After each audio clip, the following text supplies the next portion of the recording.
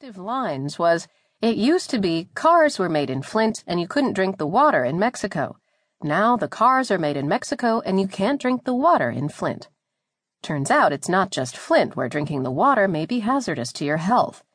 A USA Today network investigation published this month found that nearly 4 million Americans are drinking water that regulators have allowed to be either so negligently tested for lead that officials have no idea what's in the water, or, when tests were done, high lead levels were ignored, often for years.